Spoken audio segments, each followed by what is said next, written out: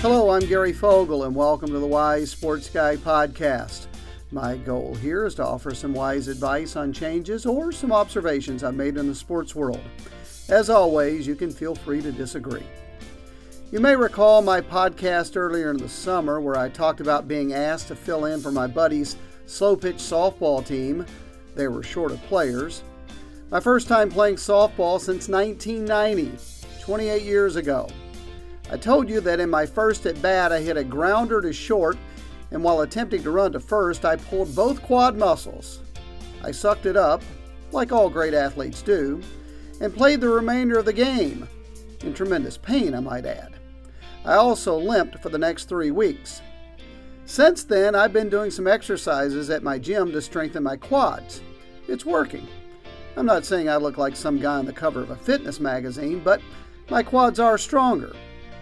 But given my performance in that softball game, I wondered if my buddy would ever text me again saying they needed me to fill in. Well, a few weeks back he did. Unfortunately, I was out of town on vacation and thus not available. But then just a couple of weeks ago, my buddy told me they played a game where they lost either 11-1 or 10-1, I can't remember exactly. Let's say it was 10-1. That way it doesn't look as bad in the box score. But what stood out about this game is the other team only had 8 players. If you know anything about slow-pitch softball, you know that you normally play with 10 players in the field. The other team only had 8, short 2 players. Yet my buddy's team only scored 1 run against them. How do you only score 1 run when the team defending you is 2 players short? Given that performance, I don't know if I want my buddy to contact me again and ask me to play. How can I be associated with a team like that?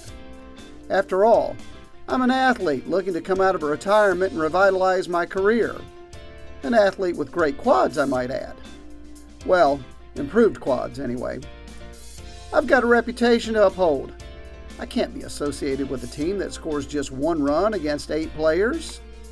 So, I'm thinking I may have to test the free agent market, but I'm not sure how to break this to my buddy.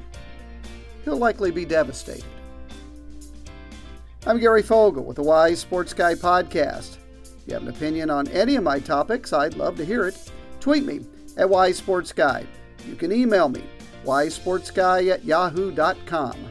My next podcast comes to you next Tuesday. Until then, thanks for listening.